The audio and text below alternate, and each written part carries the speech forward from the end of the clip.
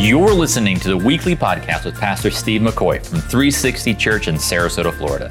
We hope this message inspires you to press beyond ordinary. We continue in this conversation that we're going through every sentence, every paragraph of a book called Philippians.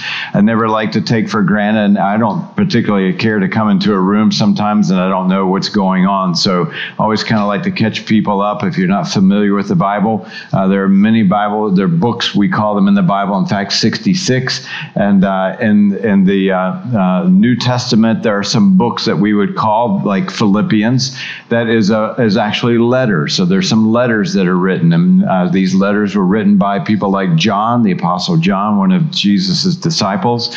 Peter wrote a couple of letters. Paul wrote a number of letters, and this is one of those letters.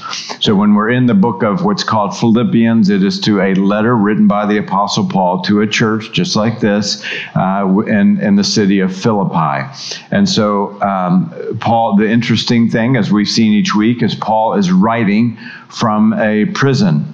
And we have taken this theme and we've seen this theme of anyway. We've seen that Paul said, hey, even though I'm in prison, the work doesn't rest entirely on me. I want the work to go forth anyway. Some people were outside preaching the gospel with nefarious motivations for their own gain. He said, hey, that's okay. They're preaching the gospel, the good news of Christ anyway. And so we've just seen this theme kind of permeating.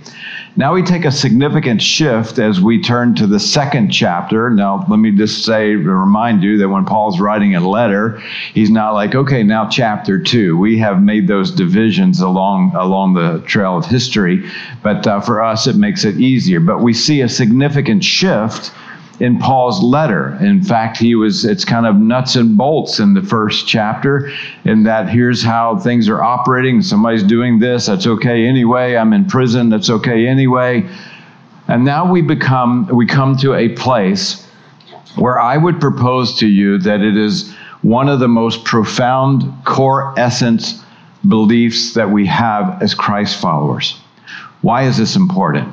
I'm not really in anymore. I've kind of passed that stage in my life where I just, kind of get a spiritual high over just gathering together and just talking about the nitty-gritties of, theology and doctrine and whatnot. I'm not saying those things are unimportant, but this, I just remind you, when we gather, is a locker room. It is a staging, so to speak, for God to use us in the world. It is not just to be gathered here just so that we can get a little more Bible smart, that we can get a little bit more, intellectual in a biblical sense. All those things are fine. So I don't want to, save your emails, but those things are important. I get it.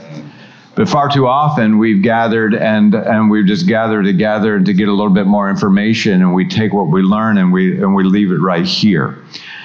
Why I'm saying that is I think that the essence, you may be asked in your everyday life, wherever you work, live, and play, who's Jesus? Why is it so important? How is he different than any other faith leader? Why would you view him? Why would you give your life, commit your life to following someone that you've never physically seen? That's a reasonable question. And I think the reason, I hope that you'll walk away today, we're going to talk about several things, but one essence thing that I hope that you'll see today in Paul's letter that is a takeaway that allows us to share who the essence of Christ is, and it is profoundly beautiful. So when we begin to look at the scriptures, we're gonna get to that second chapter, but I got a strange question as we begin. How tall do you think God is? How tall do you think he is? Do you think he's 10 foot tall? Do you think he's as tall as the universe? Do you think he's taller than the universe? I know it's a crazy question. But here's one thing that we know, that he's taller than all of us. In other words, he's above us.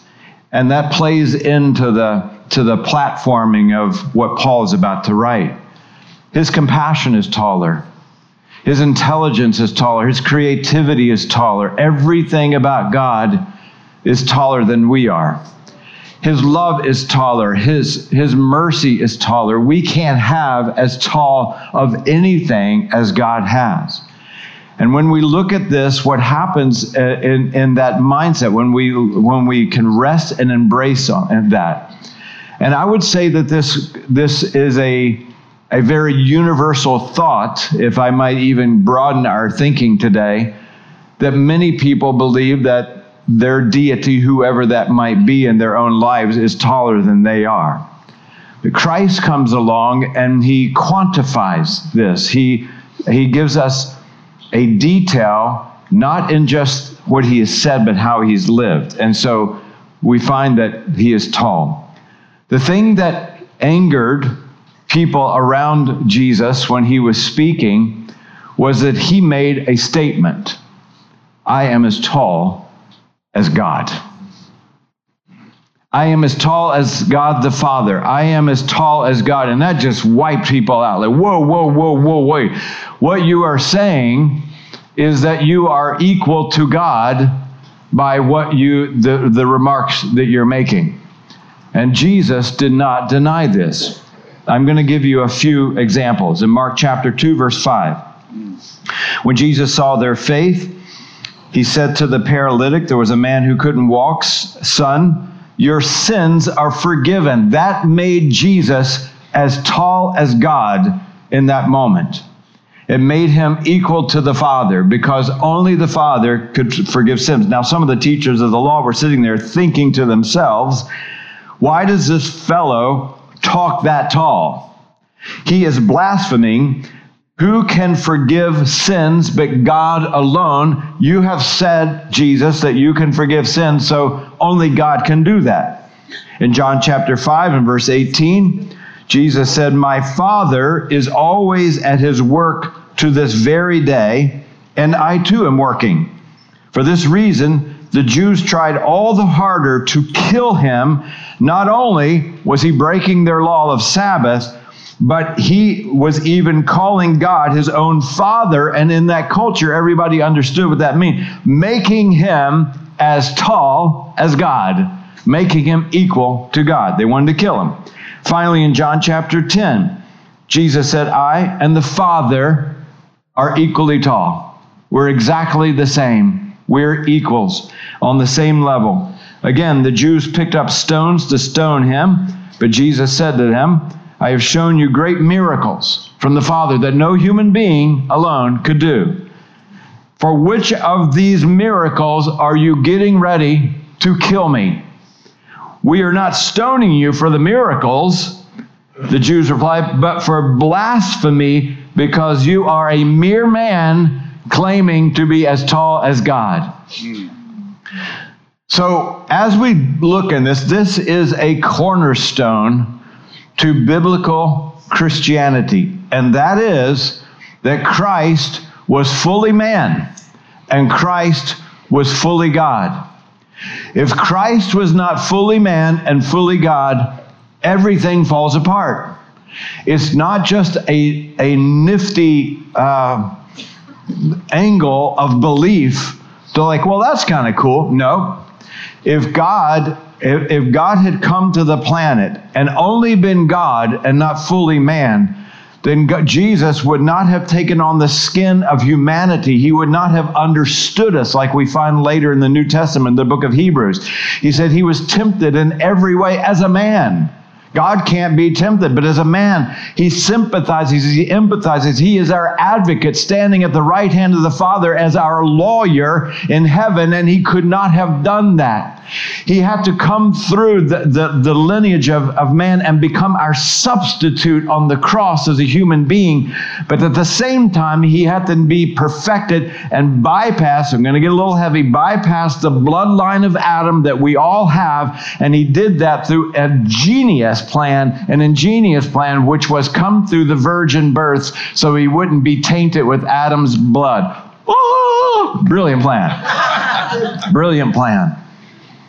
Now, here's the interesting thing when you look at this belief.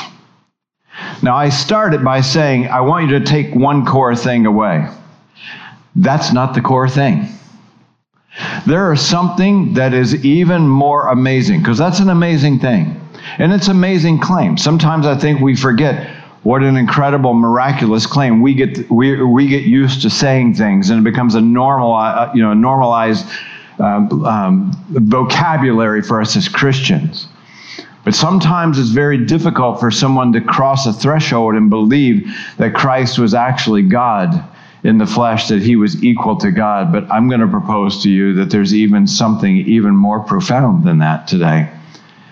And I believe it shows the essence, because if he were just fully God and fully man, we're like, wow, that's super powerful. But Christ takes it one more step, and it even takes it to a more powerful place. It's interesting, I don't know if you know this, but Jesus is found respectfully in the Quran. Jesus is listed in the Quran as a prophet. Jesus' miracles are listed in the Quran. They are, to be honest with you, they're not often spoken about, because I believe that they're overlooked at times because of this one thing. One of the distinguishing differences, remarkably, if I had a fellow human being here that was a Muslim, we could have a reasonable and respectful conversation. We both would agree to the same thing. So it's not throwing rocks, but that we would both agree to the same thing. That one of the fundamental distinguishing marks is that Christ was God in the flesh. So even after all the miracles that are listed in the Quran, after seeing Christ as a prophet and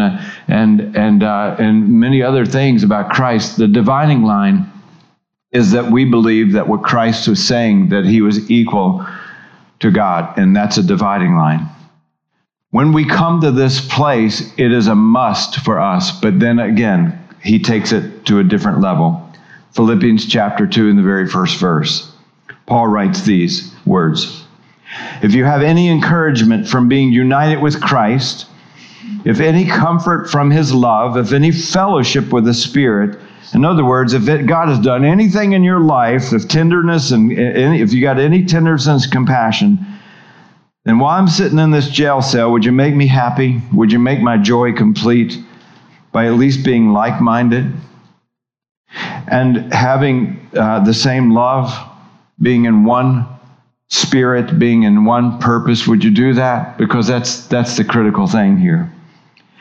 And then he says, "Do nothing out of selfish ambition or vain conceit." Watch. "But in humility," this is the core of our conversation today. "Consider," think about, hey, would you just give us some thought that others would be better than you? Jesus said the great commandment is to love God with all your strength, heart, mind, soul, but love your neighbors as you love yourself. And Paul just amped it up one more step. Not as yourself, better than yourself. He says, would you make me happy by considering others to be better than yourselves? Each of you should not look only to your own interests. I like that he put that. Hey, we got to brush our teeth and, comb our hair and live somewhere, right? Put clothes on our back. So he's not saying, hey, just forget it completely about yourself. But he uses this word. He says, each of you should not look only to your own interest, but also to the interest of others. Your attitude should be the same as that of Christ Jesus. And here it is. Who being in very nature God. That is the distinguishing point that I've been talking about all to this point. That being in very nature, at the very core, the very essence, that he is God. Unashamedly, he is God. He did not consider this equality, being tall as God, being equal to God. He did not consider equality with God something to be grasped. Now let me tell you, let's make sure we understand that word. Hey, do you grasp what I'm saying? Yeah, I get that. No, that's not the reference here. Grasped means you gave an Oreo to a 2-year-old and you want it back. That's a grasp. Right? Let me just have that back just for a second. That's what we're talking about, right? So equality with God for Jesus was not something to be held on to, like, I'm not letting this go, but he made himself nothing. Let me repeat. He made himself nothing. It was his option. It was his choice. He was not made to do it. He made himself nothing. And I love some versions say he emptied himself. Okay? Taking the very nature of a human being, of a servant, being made in human likeness. So we see the God part and the man part. And being found in the appearance as a man, he humbled, say the next word with me, himself. It was his choice. He humbled himself and became obedient to death, even the death on a cross. Okay? Let me put it in a nutshell. It is a distinguishing mark of Christ's followers that Christ was fully God and fully man, but he was divine, equal to God. But more profoundly beautiful is that it was not his nature to come down to the earth with all this power equal to God, as tall as God, and use it for himself, use it for gain, use it for just a power show, for all the hype. He came and he emptied himself of the equality of God to be with us for the sake of others more than the sake of himself. That's a Jesus that I will follow. Not just, wow, powerful. Woo, boy, this God is just powerful. Look, he stopped the storm. Wow, he healed the blind man. No, all of that pales into comparison that Christ was in the opulence and the brilliance and the perfection of heaven and was willing to humble himself and empty himself and come to the planet for us. It epitomizes the humility of our Savior, and that is someone I can follow. Amen. That's powerful. So if you're describing Christ, find a simple way to say that Christ was equal to God, but it wasn't something that he just held on to and said, I'm not coming to earth. It's funny when you think of these words. When he says he emptied himself, I think we have to clarify something. And I was driving this week. Some of you know I sometimes run low on gas. I wait for the light to come on. I feel it's not efficient to have to stop at the half tank. For those of you that feel efficient by stopping at the half tank, you're stopping twice as much as I am. So I have strategized this. I've written it out on paper. It's better take it to the light status. So I'm downtown Sarasota. I stop in to pick up something to some food, and I notice, there's only 4 miles, because it will tell you on your car dashboard how many miles of gas you have left, which I'm very thankful for that new feature, that's on our cars, by the way.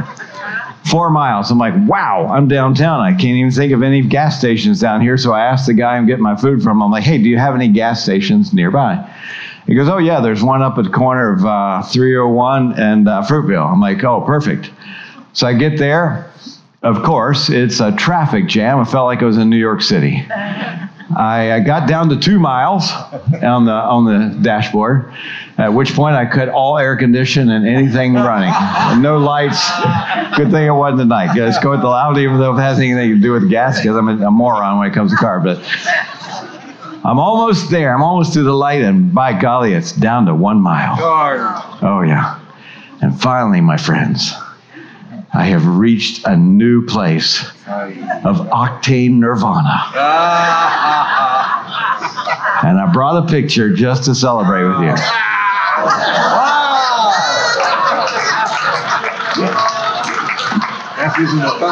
And if you don't think that's hard, I challenge you to try it.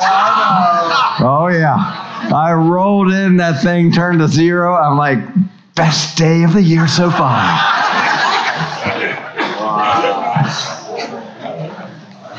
Thank you. Kind of proud of this moment. A little tear. Had I kept going, I would have emptied myself of power. Christ, this is a key, emptied himself not of power, but of privilege. He emptied himself not of power. When he came to earth, he didn't lose his power, but he emptied himself of privilege. God is not asking us to lose our power in Christ. He's asking us to lose our privilege. Our privilege. Christ was up here, privileged to be with God the Father, privileged above, and he became underprivileged. See? It's a challenging thing when we're privileged, and we would agree, and it's not a cut. I say it often just to kind of keep us calibrated. We live in a privileged culture. Come on, we know that. The fact that I even have a car, to be honest with you, is a privilege. The fact that we even have air conditioner running in this place today is a privilege. And because we swim in it, we know it's natural to have privilege normalized in our life. This is not a message to, whip ourselves in the back because we live in this culture. But I do think this process, this mindset, probably is a better word, this mindset is so important for us to embrace, because what is said next is so important in Philippians chapter 2.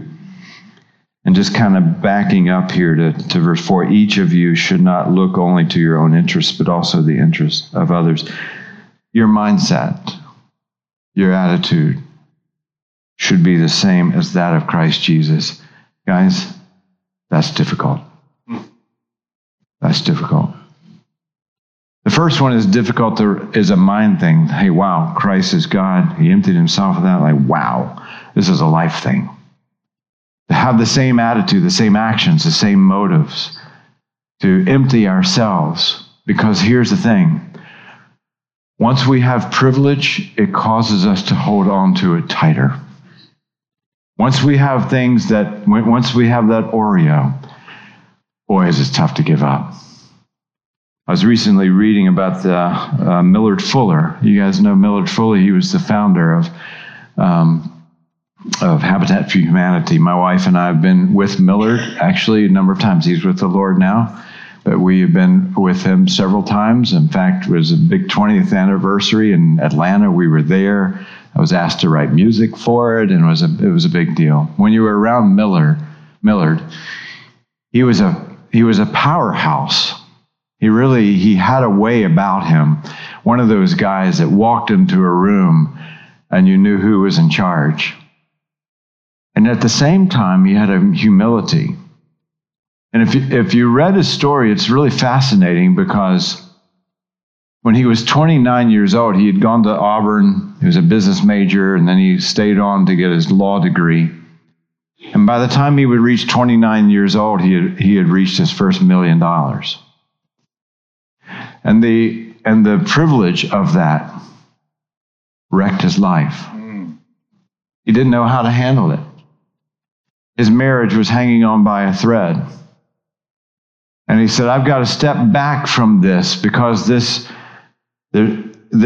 all of this privilege is just contaminating my life, human life, and my life with God.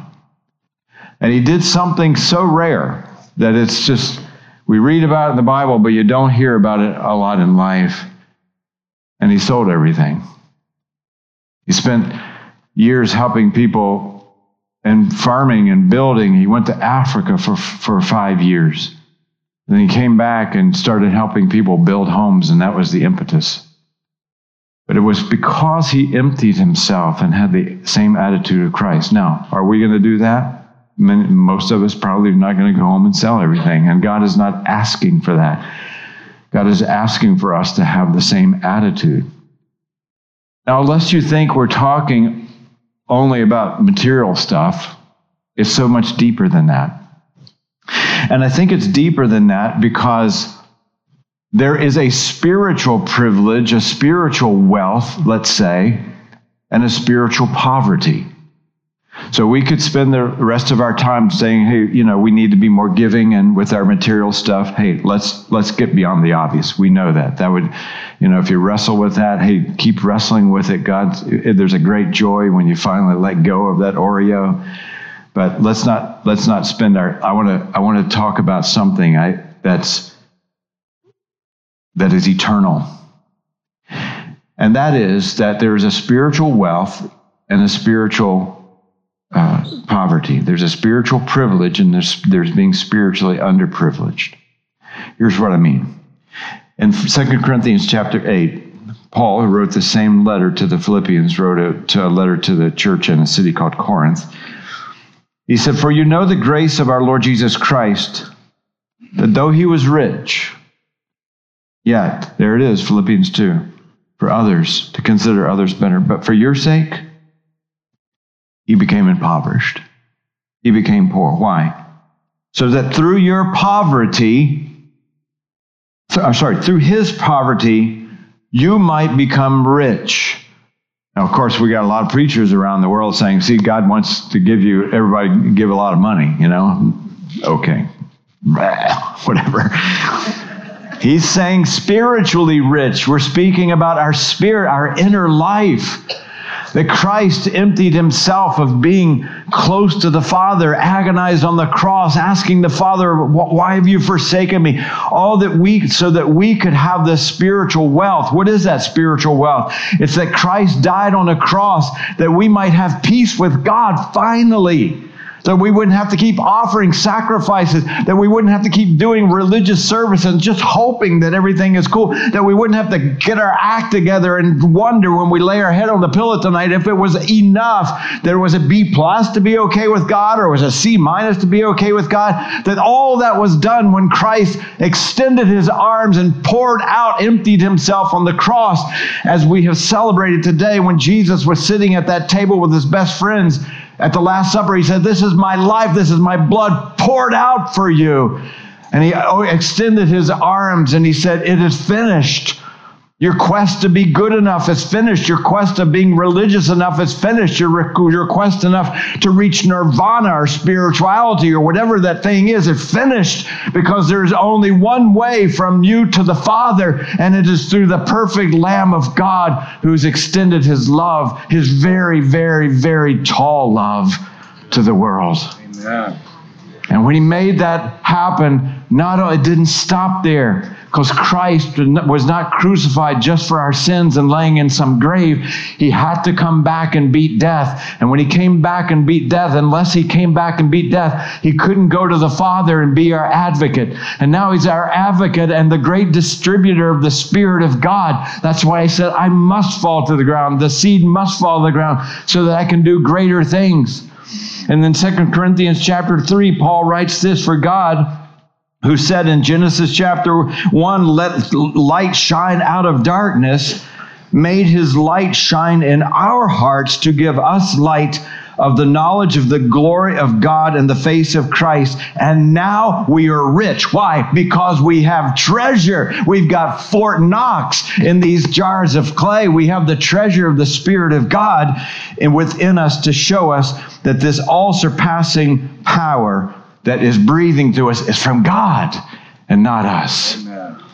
Now we have become rich. We have become privileged, but we must empty ourselves, not our power, not the power that we just read about, not the power, but our pride, our comfort. Why? To share to the world there is a God who loves you so much, so deeply, whose love is taller than you can ever imagine. He will make you rich in your life, not your bios, but your Zoe, your inner life. He will make you rich there. Don't miss this. We're not talking about physical underprivileged. We're talking about emptying ourselves. All the things, even fear. God, I'm going to empty my fear. And I must go and share.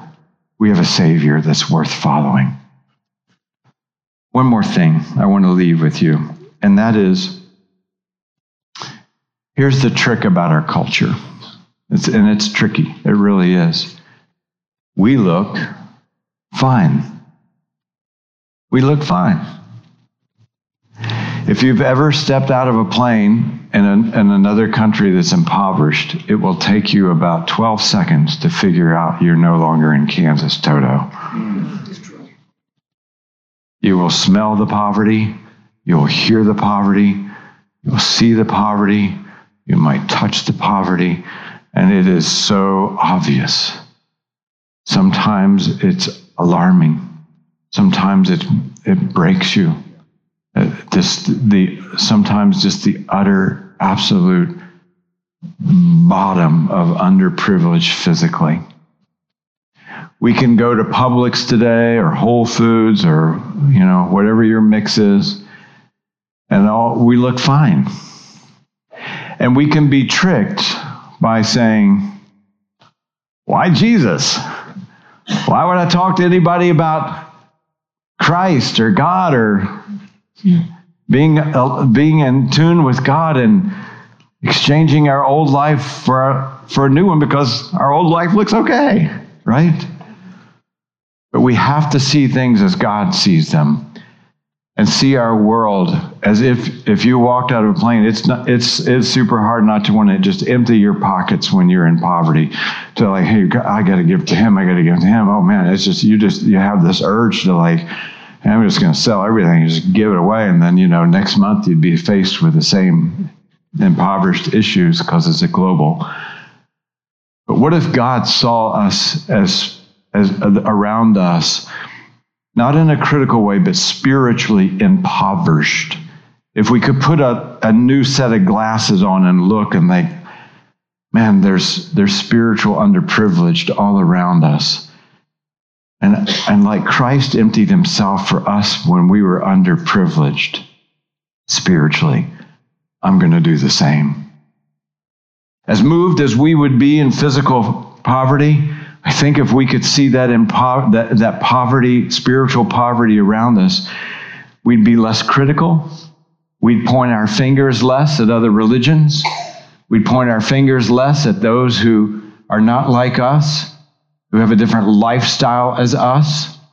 We'd point our fingers less because who in their right mind would step off an airplane and point and laugh at someone who's blind on the street with barely any clothes and sores on their skin and say, ha, glad I'm not like you. Who in their right mind in this room, or you're tuning in, would ever do that? And we can never do that to our fellow human beings who are broken and they have spiritual sores, spiritual blindness, and we can never point our finger. We can only extend the good news of Christ and saying, I'm rich because Christ became poor. It's not that Christ was rich and tall and equal to God. Guys, listen. It's that he became poor. That is our message. That is a Savior who humbled himself. I was reading a little bit about Jonah this past week, and he was going to go to Nineveh.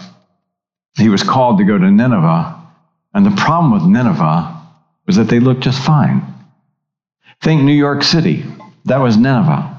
In fact, Zephaniah, a book in the Old Testament, says about Nineveh, Babylon, this is the carefree city that's lived in safety.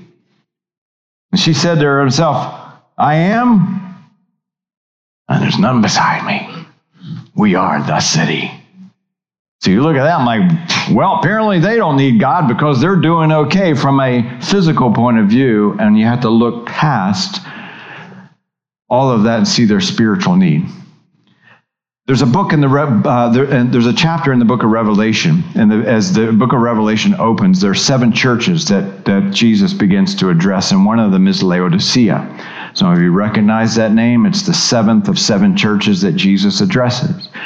Many people believe that the seven churches align with moments and chapters and eras in history. I can see that alignment. It's not a hill I die on, but I can see that alignment.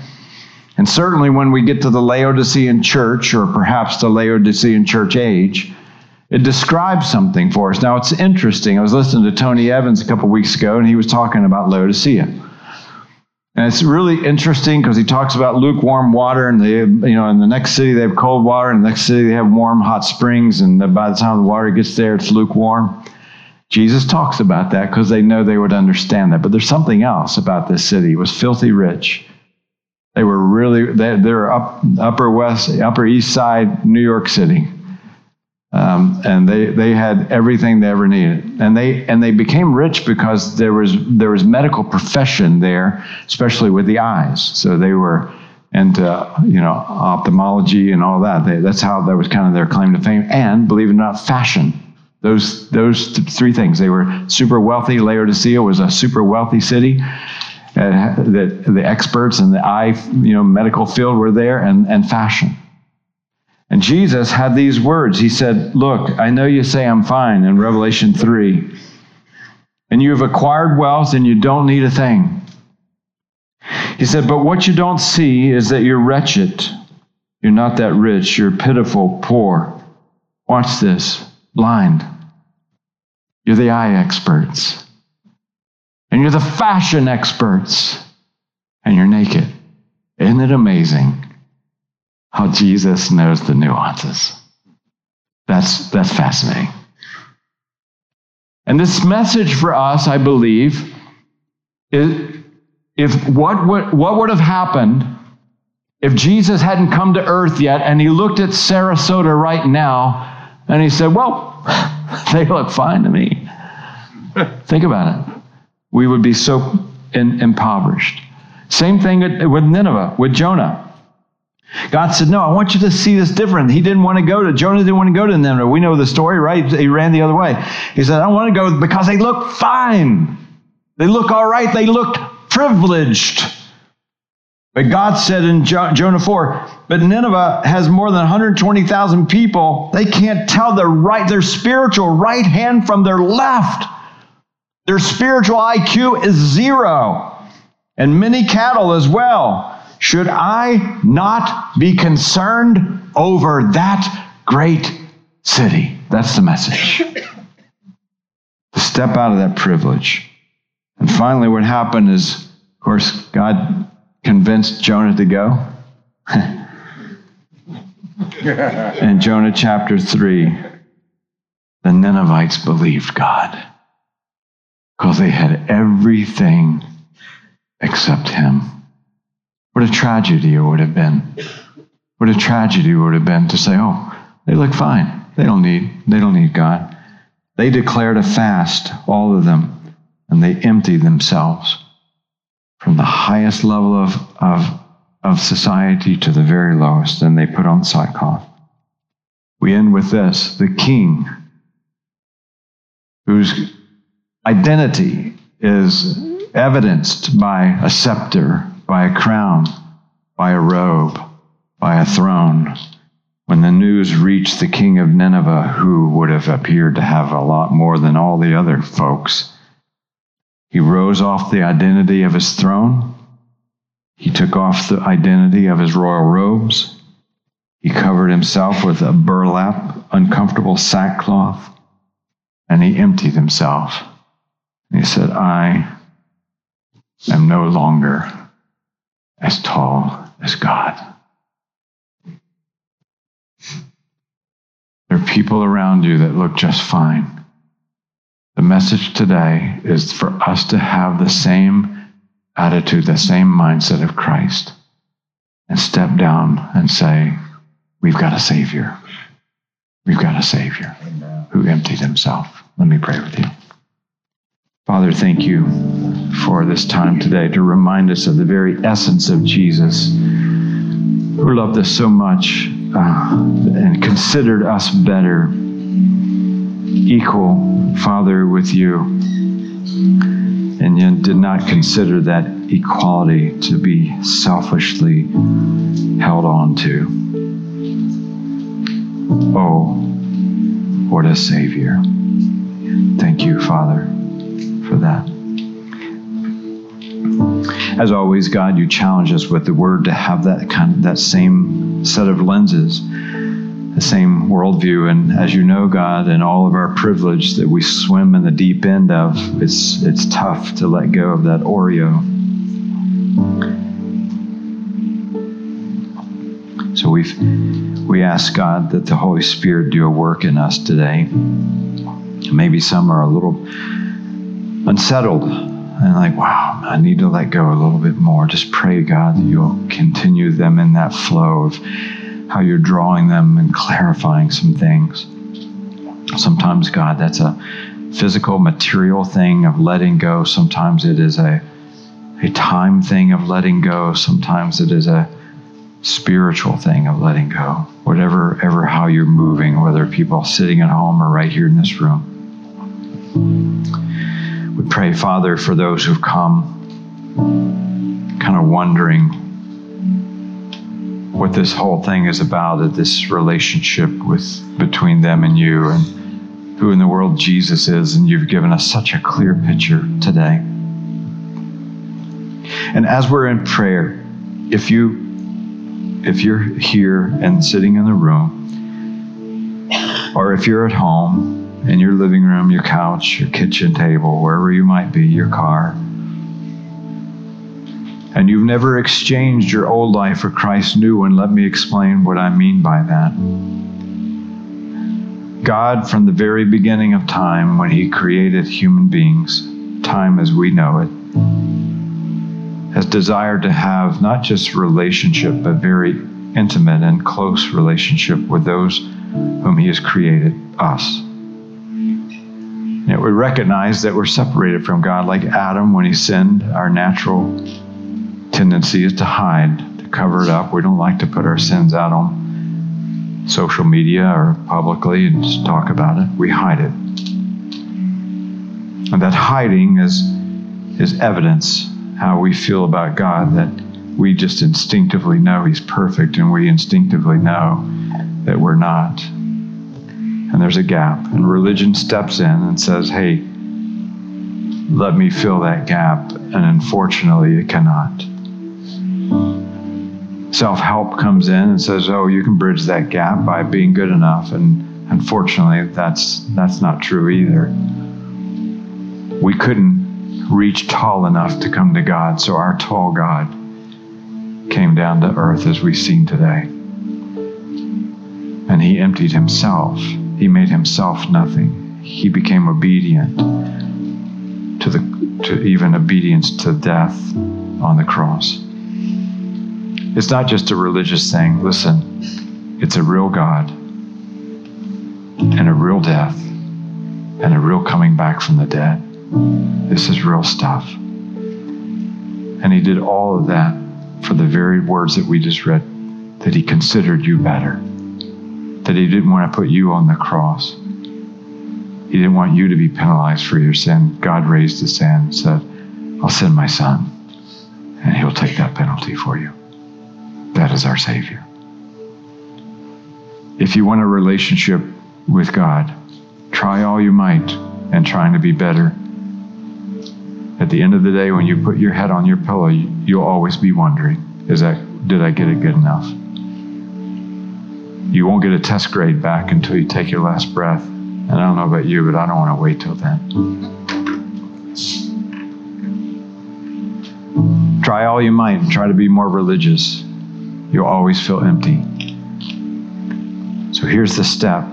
We have a relationship with God through Christ and through Christ alone. It starts by you saying, I need you, God, specifically, I need a Savior. And I wonder if your heart is already stirred wherever you are, again, in this room or sitting somewhere outside and in your home and work, etc. But I need a Savior, and I need a Savior because of this gap. I'm a sinner, and my Savior and God is perfect. I need a Savior as a go-between.